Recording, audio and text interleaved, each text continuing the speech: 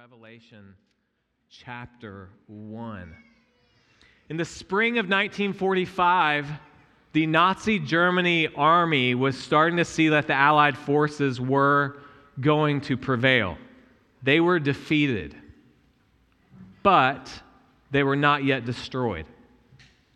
They were still keeping many imprisoned in concentration camps. They were still attacking. They were still battling, but they were losing and soon would be destroyed.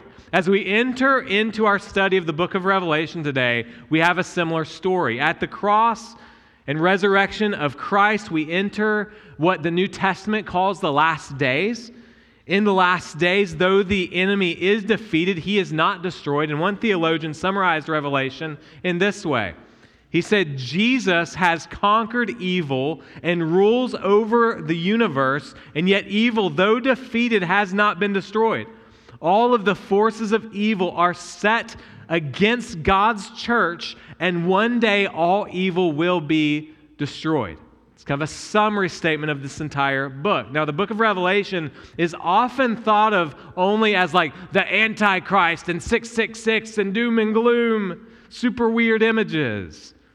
But we're excited to jump into this book because it's actually more clear than we often think. We need this book.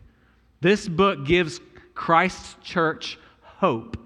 Hope in the midst of living in the already not yet, of evil being defeated yet not fully destroyed. This book gives hope for Christ's church that's living in the already not yet of Jesus' rule and reign, where we look to his full rule and reign in the new heavens and new earth. This book gives us hope in the Lamb who conquered, that we just sang about and to. But he does not conquer with military force, like many a Jew would have expected. He conquers through suffering. And Christ's church learns in this book that being part of Christ's kingdom is walking through suffering and learning to patiently endure. Hardship and suffering in this broken world is not surprising for the believer studying the book of Revelation. They are all part of the plan. Suffering and struggle is part of the plan of a God who stands over history and among his church. He stands over history and in the midst of his churches. So Revelation chapter 1, this is the most important thing I'll say today. Let's read Revelation 1 starting at verse 1. This is God's word. The revelation of Jesus Christ, which God gave him to show to his servants the things that must soon take place. He made it known by sending his angel to his servant, John, who bore witness to the word of God and to the testimony of Jesus Christ, even to all that he saw. Verse 3, blessed is the one who reads aloud the words of this prophecy, and blessed are those who hear and who keep what is written in it, for the time is near. John, to the 7 churches that are in Asia, grace to you and peace from him who is and who was and who is to come, and from the 7 spirits who are before his throne, and from Jesus Christ, the faithful witness, the firstborn of the dead, the ruler of the kings on earth. To him who loves us and has freed us from our sins by his blood and made us a kingdom, priests to his God and Father. To him be glory and dominion forever and ever. Amen. Verse 7. Behold, he is coming with the clouds, and every eye will see him, even those who pierced him, and all tribes of the earth will wail on account of him. Even so, amen. I'm the Alpha and the Omega, says the Lord God, who is and who was and who is to come, the Almighty. I, John, your brother and partner in the tribulation and the kingdom and the patient endurance that are in Jesus, was on the island called Patmos on account of the word of God and the testimony of Jesus. I was in the Spirit on the Lord's day, and I heard behind me a loud voice like a trumpet saying, write what you see in a book and send it to the 7 churches, to Ephesus and to Smyrna, to Pergamum and to Thyatira and to Sardis and to Philadelphia and to Laodicea. Then I turned to see the voice that was speaking to me, And on turning, I saw 7 golden lampstands. In the midst of the lampstands, one like a son of man, clothed with a long robe with a golden sash around his chest. The hairs of his head were white with wool, as white as snow. His eyes were like a flaming fire. His feet were like burnished bronze, refined in a furnace, and a voice was like the roar of many waters. Verse 16. In his right hand he held 7 stars. From his mouth came a sharp 2-edged sword, and his face was like the sun shining in full strength. When I saw him, I fell at his feet as though dead. But he laid his right hand on me, saying, Fear not, I am the first and the last and the living one. I died, and behold, I am alive forever. I have the keys of death and Hades. Write therefore the things that you have seen, those that are and those that are to take place after this. As for the mystery of the 7 stars that you saw in my right hand and the 7 golden lampstands, the 7 stars are the angels of the 7 churches, and the 7 lampstands are the 7 churches. May the Lord bless the reading and preaching of His Word. Commentator G.K. Beale, or Greg Beale, who we will quote extensively in this series, he's got a really good commentary. His short commentary is like 550 pages. It's called the short commentary. I was like, good night, dude. What else do you do with your life? So, it's really good, though. We're going to quote from him often. He says this summary of chapter 1. John is bearing witness about what Christ has done, and believers are blessed to have, get this, God's perspective on history and obey His commandments.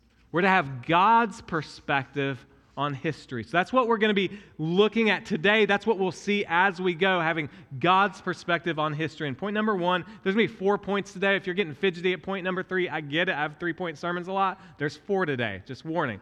First point of the 4 is this, the revealing. Verses 1 through 3, the revealing. It's interesting right at the outset what the text says is different from what people often assume about this book of Revelation. It is the revelation of Jesus Christ. The word is apocalypsis, where we get the English word apocalypse. And when I say the word apocalypse, what comes to your mind?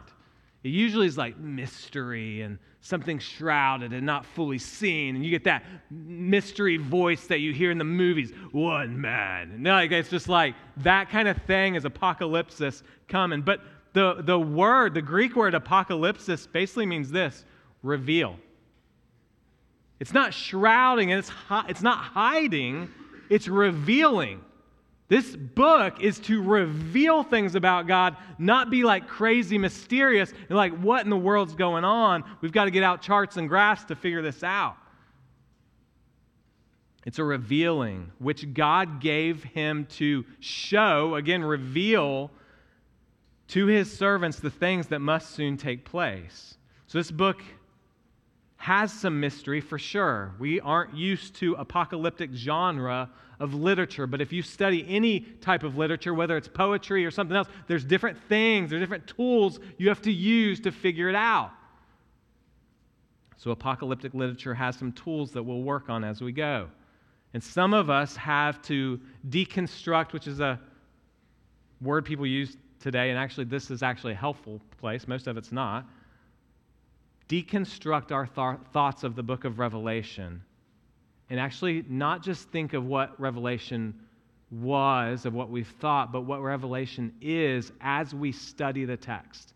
Not just our backgrounds, not just movies we saw, not just books we read, but what does the Bible say? Verse 1 says that God is showing what must soon take place. What Daniel calls the latter days, John says it's happening now. A lot of it's happening now. This is soon going to take place. So we've got to consider when John's writing 2,000 years ago, there's some history of the early church that took place that the book of Revelation is talking about, as well as some things that are taking place right now. In the last days is what the Bible says, which is now, and some will take place in the future. Our job is to figure out which is which. as we start studying the text. Some framework for us that really helps me is there's mainly 3 sections of the book of Revelation. There's chapters 1 through 5, 6 through 19, and 20 through 22. That will help you if you have a framework as we look. So chapters 1 through 5 is the introduction. It's talking about the 7 churches, which we'll be looking at in detail over the next several weeks. And so that's kind of the structure there. And then you have the throne room of chapter 4 and 5, what we actually just sang a ton about. That's chapter 4 and 5. And everybody likes this section. This is pretty okay, makes sense. Chapters 1 through 5, got it, good to go. Then we go to chapter 6 through 19. This is the section that gets freaky weird. And people get all choked up and hung up about, like, what is this all about? Chapter 6 through 19 really tell the same story over and over and over again. It's the story of our history. Josh talked about this on his the podcast, if you listen to it. This is a helpful illustration. If you watch football and there's a goal stand and the running back's trying to get across the line and he's like jumping across, you're like, did the ball get over the line or not? And they're looking at this camera angle and that camera angle and this camera angle and this camera. And they're like, did he get across? We're not watching 15 different plays. We're watching the same play, 15 different angles. That's what happens in chapter 6 through 19. We're watching what's happened in history, what's happening in history, and what will happen in history through different angles, different camera angles. And what's it talk on? It speaks of the suffering and struggles of Christ's church, the attack upon attack of Satan, and the victory of King Jesus ending in final judgment. So there's 7 seals that speak about this. There's 7 trumpets that speak about this. There's 7 bowls that speak about this. It's the goal line stand, and we're looking at different angles in those chapters. One, a little fancy word you can use with your friends around the water cooler tomorrow is recapitulation. All right? Recapitulation is the camera angles. If you can't handle that, just go camera angles, replay. That's the idea of recapitulation. And then chapters 20 through 22, we like those a lot too. Those aren't as hard. 20 is, but 21 and 22 aren't. They speak again of final judgment and then the age to come, the new heavens, new earth, the restored Eden where everything's back. The tree of life is back. Last time we saw that was in Genesis. And God and man are together. I will be your God and you will be my people. Now back to, hopefully that's a helpful framework. We'll refer to it as we go. Back to chapter 1, verses 1 and 2 speak of John as the author. We'll talk about him as we get into verse 9. And then verse 3 gives the reader a very encouraging statement on the outset of studying this book. It says, "Blessed is the one who reads aloud the words of this prophecy, and blessed are those who hear and who keep what is written in it, for the time is near." We are blessed if we do what? If we read, if we hear, and if we keep the teachings of this book. If we read this book aloud, if we read it, which we're doing, I'm reading it. If you read it at home to your kids, like reading this book, brings blessing. And then hearing, the word is akuo. It's one of my favorite Greek words. I don't know why. It just looks cool. And but it means listen intently. It's this leaning in to listen. It's not just hearing the noise like the bird woke you up this morning. It's listening intently. And then keep. That means there's ethical implications to this book. It makes a claim on your life. We are called to obey, to guard, that word speaks of. And there's an enduring, a faithfulness that the reader is called to. And what is the person who does that, who reads and who listens and keeps this book of the Bible, this book of Revelation? What is the promise?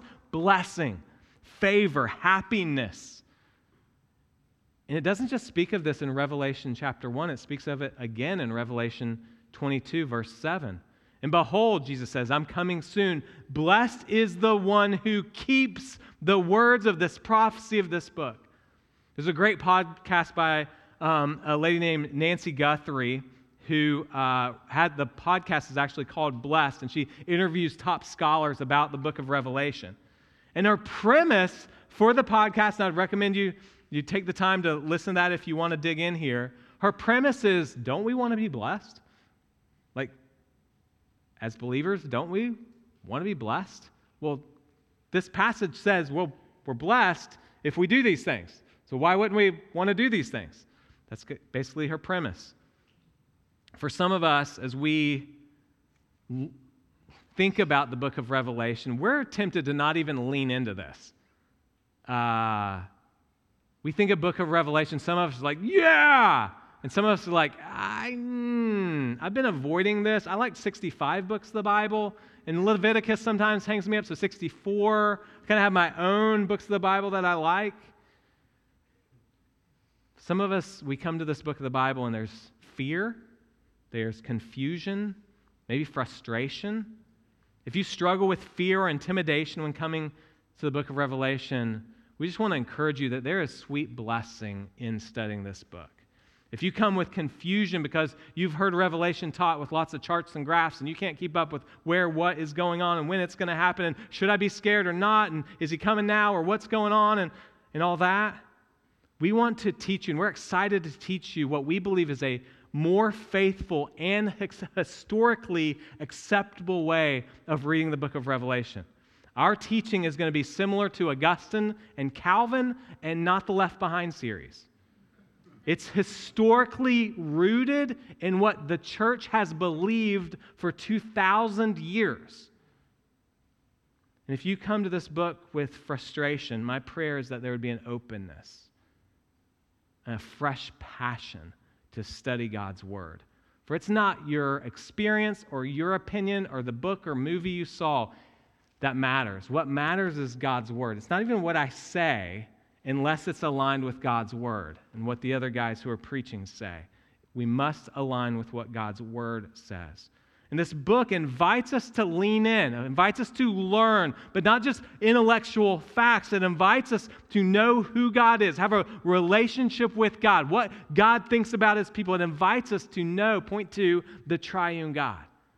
We'll see the triune God addressing us in the opening verses. But before we get to that, who is the triune God speaking to? It says, verse 4, the 7 churches that are in Asia. So the primary audience, which is important when you're studying the Bible, who's the audience? The audience isn't you, primarily. There was an original audience that you've got to get to know in order to not take things out of context. The original audience was the 7 churches that are in Asia. We'll be studying them a lot over the next few weeks. But we've got to understand something else with even that number 7. And this is where you're like, okay, my brain's about to explode as we dive in. Numbers in apocryphal literature mean more than the numbers oftentimes. So you see this in other ways, and so numbers like 10 and 12 are going to mean something. We'll talk about that. The number 7 often means completion or wholeness in apocalyptic literature. So there are physically 7 churches, but we can apply that this is speaking to more than just the 7 churches. This is speaking to all the churches, the complete churches of Christ, the wholeness, the perfection, kind of like the 7 days of creation. So we'll see lots of 7s in the book of Revelation, the 7 spirits, the 7 seals, the 7 trumpets, the 7 bowls. There's a wholeness and completion. And what is written? What does John write? Well, he writes a letter from the triune God. Look at verse 4. Grace to you and peace from him who is and who was and who is to come, and from the 7 spirits who are before his throne, and from Jesus Christ, the faithful witness, the firstborn of the dead, the ruler of the kings on earth. So I'll submit to you, this is written from the triune God. Him who is and who was and is to come. Verse 8 uses that same phrase, is the Lord God speaking. I'm going to submit that this is God the Father speaking. My Bible actually has it in red thinking it's Jesus. I actually think it's the Father. And then the 7 spirits, you're like, oh my gosh, I've always learned there's 1 spirit. There's 7 spirits? Well, if we're back to wholeness, there's the whole Spirit, the complete Spirit, the Holy Spirit. And then it speaks of Jesus Christ.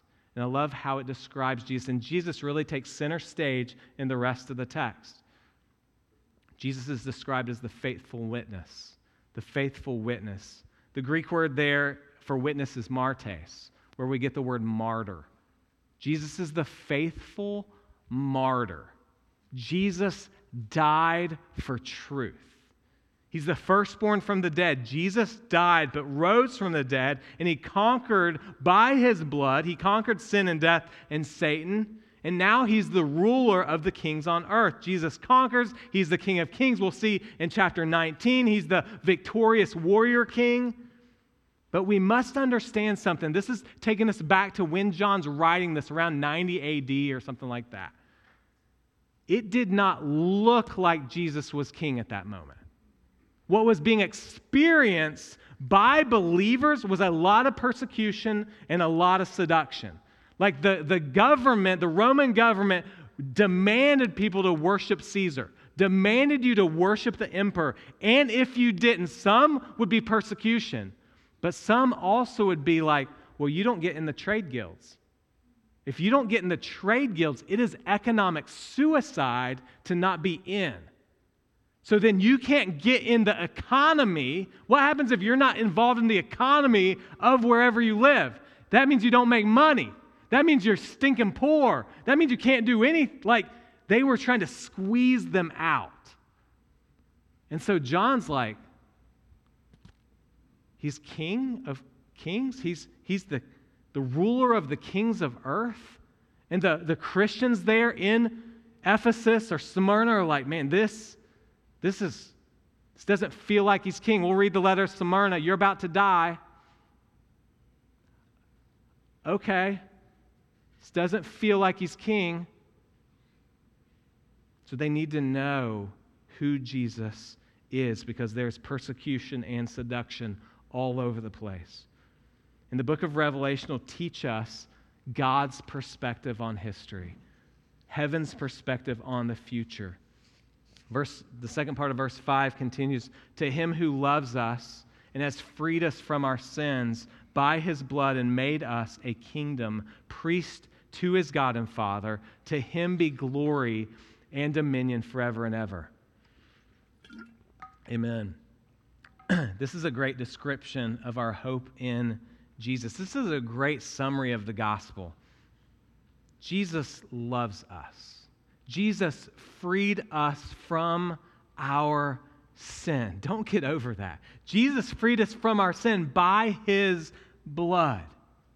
And that death and resurrection, that we're united to Christ, that death and resurrection changes us. It changes our identity. We're no longer in the dominion of darkness. We're in the kingdom of the beloved Son. So we're in a kingdom and we are priests. Those are two identities that are massive in this text. Greg Beale says this, how could us being part of a kingdom and priest to our God affect our daily life? Great question. This isn't just out there. This isn't just some abstract concept. This should affect you this afternoon. This should affect you tomorrow morning. Not just that he's king. Yes, we worship him. He's worthy. But chapter 5, when we sang this, we will reign with him. There's a dominion that we take part of because he's brought us into the family. So then we exercise dominion by creative ways. We take ownership where there's brokenness. We have a confidence in the royal way of King Jesus. We make plans according to the King. We give generously because he's a generous God and he's got a generous kingdom, so we see need and we go toward it. But also, we're not just in the royalty, we're also priests. We're to care for others. We're to counsel others. We're to love others. We're to willingly lay down our lives for others, willingly sacrifice for others, pray for others, mediate for them. These are two identities of God's people, and they are not new.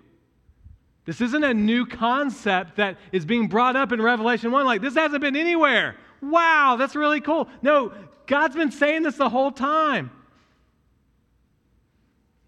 Genesis chapter 2. This is who Adam and Eve are. And then after sin comes in the world, God gathers his people out of slavery in Exodus chapter 19. And he comes to them and said, you're going to be a kingdom of priests. That's who you're going to be. You know what they say? Just talk to Moses. We're not really that interested in that. Now we're back. We're a kingdom of priests to our God. Revelation 1:7 then says this, "Behold, he is coming with the clouds, and every eye will see him, even those who pierced him, and all tribes of the earth will wail on account of him. Even so, amen." So we're introduced to kind of a theme in Revelation. You have the ones who are a kingdom of priests. They're like, yeah, we're worshiping Jesus. We're living for Jesus. And then you have others that aren't on that team. They're wailing when they see this king coming because they know they're rebelling against him. They're wailing at the return of Christ. And what we'll find, and Josh alluded to this in his podcast, is that John is like a good painter. So a painter has his palette, okay? And he's painting with, a little bit of gray here, a little bit of red there. Well, he's painting with, on his palette? It's the Old Testament. He's painting with a little bit of Ezekiel here, a little bit of Genesis here, a little bit of Daniel over here. We'll see that even in our text. Right here, he's painting with a little bit of Zechariah. Zechariah 12:10, "And when they look on me, on him who they have pierced, they shall mourn for him and weep bitterly." So not everyone's excited about King Jesus. There's going to be mourning at his coming as well. You see, the gospel aroma is life to life, 2 Corinthians says, and death to death. Some of what I'm even preaching today are hitting ears and hearts of like, this is awesome. And others are like, this is awful. Same message, same gospel words that hit different hearts differently. The Bible says, yup, that's what it's like. We'll see the picture in Revelation 19 that Jesus' robe is dipped in blood. And it's not his blood. It's the blood of the enemies. He is the victorious warrior coming in judgment in chapter 19. Final judgment as you head to chapter 20. And then the Father speaks in verse 8, "I am the Alpha and Omega."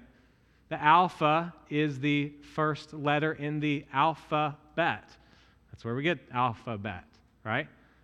It's the first letter, and Omega is the last letter. He's everything in between. He is the first and the last, the beginning and the end. All history is under the authority of God. And then the Lord God describes himself as this, who is and who was, who is to come, the Almighty. What's interesting, he puts the present tense, then the past tense, then the future tense, which is very unusual. You usually do past, present, future, right? But he puts the present tense, and most commentators think it's because that church who's walking through the persecution needs to be aware of the presence, the present tense of God, right? So when things are really hard and there's suffering, it's great to know God's with me in the past and the future. But what do I need right now? I need to know the presence of God now. And that's what they're saying, like, who is, or as Yahweh, his name, Moses, is the I was? No. He's the I am. I am who I am. He's present all the time. He's outside of space and time. Yahweh is there. That's the God of history and over history. So then we get some more of the scene set up as we continue in verse 9 of the author and audience. Look at verse 9. "I, John, your brother and partner in the tribulation and the kingdom and the patient endurance that are in Jesus, was on the island called Patmos on account of the word of God and the testimony of Jesus." John speaks to these churches and says that he's a brother and partner. He's not like some distant uncle like writing to them. He knows them. He's with them. He probably lived in Ephesus for quite a while, maybe even helped start that church, some think. He knows these people. And let's just think about who John is. John was a fisherman and then became a fisher of men. He was the beloved disciple. Some say the disciple whom Jesus kept on loving. He's the one who stood by at the cross when others fled, who Jesus looked from the cross and said, "Take care of my mom." That's John.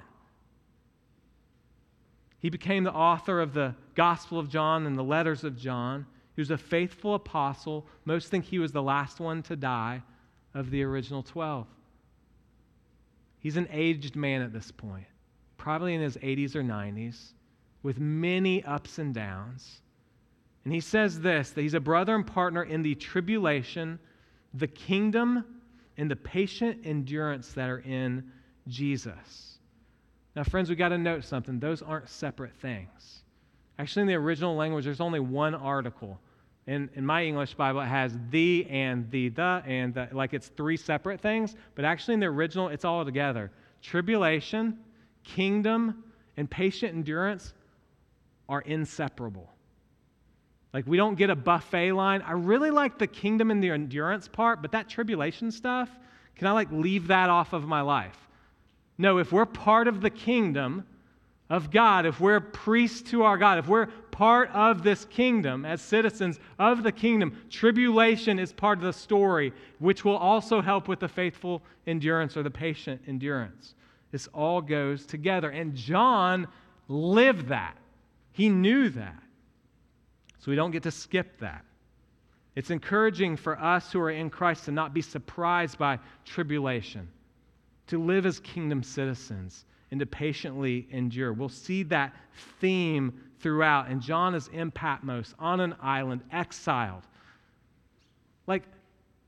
If I'm a, magistrate, I'm probably not really worried about the 80 or 90-year-old, causing the uprising. But here's John, who they're concerned about. They know him, they've seen him, and they know the gospel message he's proclaimed. And why is he in? What's the text say? Why is he on the island? Why is he in this prison, exiled? On account of the word of God and the testimony of Jesus. You know what that means John was doing? He was speaking the word of God at 80 or 90 years old. He was speaking about the testimony of Jesus. He was faithful to end well. And he was speaking, and it freaked the government out of his faithfulness. Verse 10 says that on the Lord's day, a loud voice spoke, told him to write a book to 7 churches. We're not going to get into 7 churches now because we will in the next few weeks, but we've got to note this. Jesus really cares about his churches, his people, his body, his bride. The priority of his church is a theme throughout the book of Revelation. And what we find in our last point today is this: the Christ among his churches. The Christ among his churches. There are 3 passages in Revelation that give kind of portraits of Jesus. Chapter 1, chapter 5, and chapter 19.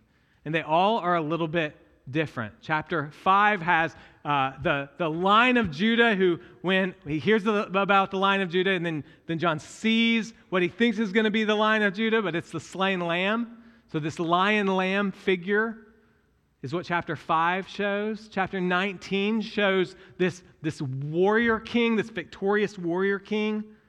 But what does chapter 1 show?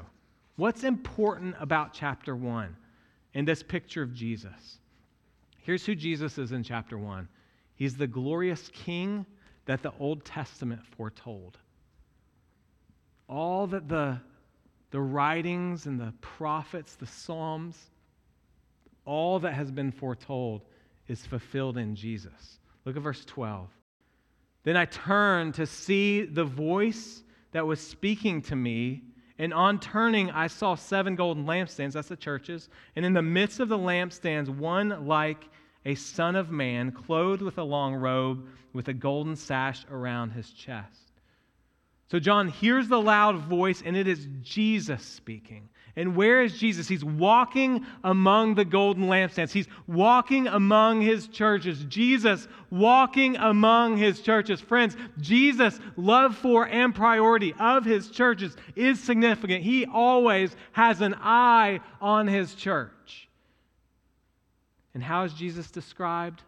As one like a son of man. And you might be like, okay, what does that mean? Well, that's a quote from Daniel chapter 7. We got the painter's palette.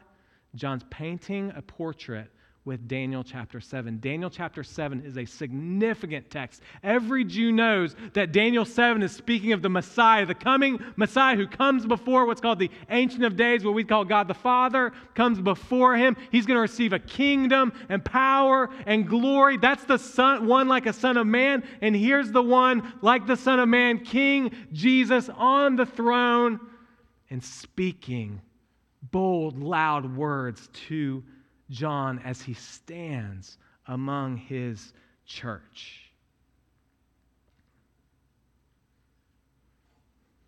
And then we see Jesus described, verse 13.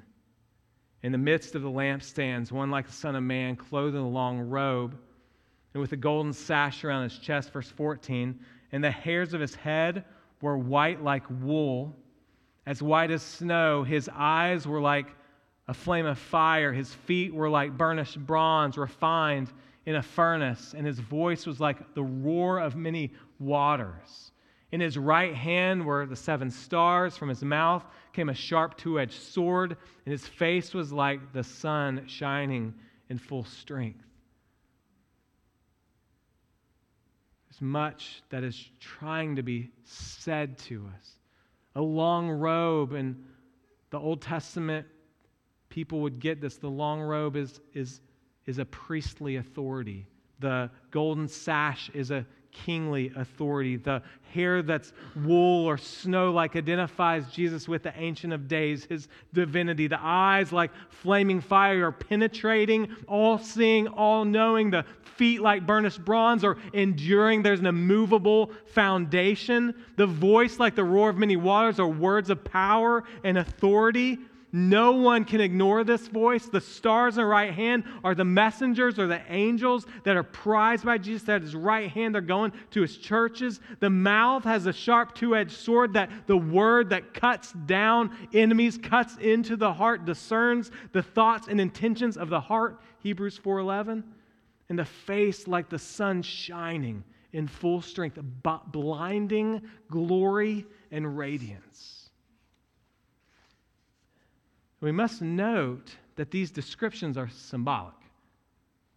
They're using human words to describe the indescribable glory of Jesus.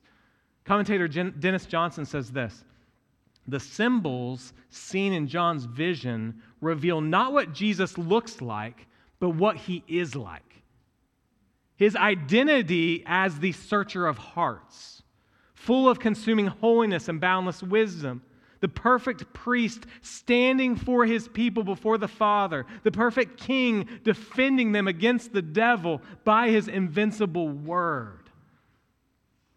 It is a startling and overwhelming vision of Jesus. How startling and how overwhelming? Oh, very startling and overwhelming. Look at verse 17. When I saw him, I fell at his feet as though dead. Boom. John, boom. I think John passed out. He's so overwhelmed, he hits the floor. But notice what our wonderful Savior does. But he laid his right hand on me, saying, "Fear not." This powerful God-man king with radiance and glory and majesty comes near to John. And just note this, John knows Jesus. He walked with him for 3 years. He saw him die and resurrect and ascend. Like, this guy knew Jesus, but even this knowledge that he had in Jesus' earthly ministry, like, he's dropping down on the floor in the kingly majesty. Fear not, John. I'm the first and the last. First and the last, the Father said, I'm the Alpha Omega. He's the first and last. There's divinity of Jesus. Jesus is over all. Jesus is the living one, he says. I died, and behold, I am living forever. Jesus conquered through his death, but he did not stay dead. He's the firstborn from the grave. He says, I have the keys of death and Hades. Jesus has complete control and complete access. He has power to open and close doors. And then verse 19, right therefore the things that you've seen, those that are and those that shall take place, past, present, future moments are in this book. And Jesus finishes with speaking of the 7 stars being the angels and the 7 lampstands being the churches, Jesus among his churches. So we come to an end of chapter 1, and what do we find? Here's what we find. Christ stands over human history and stands among his churches. Christ, your Savior, your King, stands over human history and stands among his churches. That's our Savior. That's our King. Friends, this is not hypothetical. This is not theoretical. This is Jesus right now over human history, right now over the circumstances in your life, right now knowing exactly what's going on. We live in the last days where the struggle with Satan is real, but Jesus is with his church. And so this gives us confidence to endure in times of tribulation and suffering and struggle. We are a kingdom of priests, and he is our king. So friends, let us have confidence. Aslan's on the move. I will build my church, and the gates of hell will not prevail, because we're on offense with King Jesus. We're a kingdom of priests. We're going for it. Friends, how does that change your confidence about whatever trials going on in your life, whatever decisions are going on in your life, whatever struggles you're having in your parenting or your workplace or your neighbor or your roommate? How does that change if Jesus is over history and he's with his church? And he knows you and he loves you and he cares for you. It teaches us to trust. It teaches us to endure. Our prayers in eldership is that we would learn from this book and be blessed by it. Let me pray. Father, you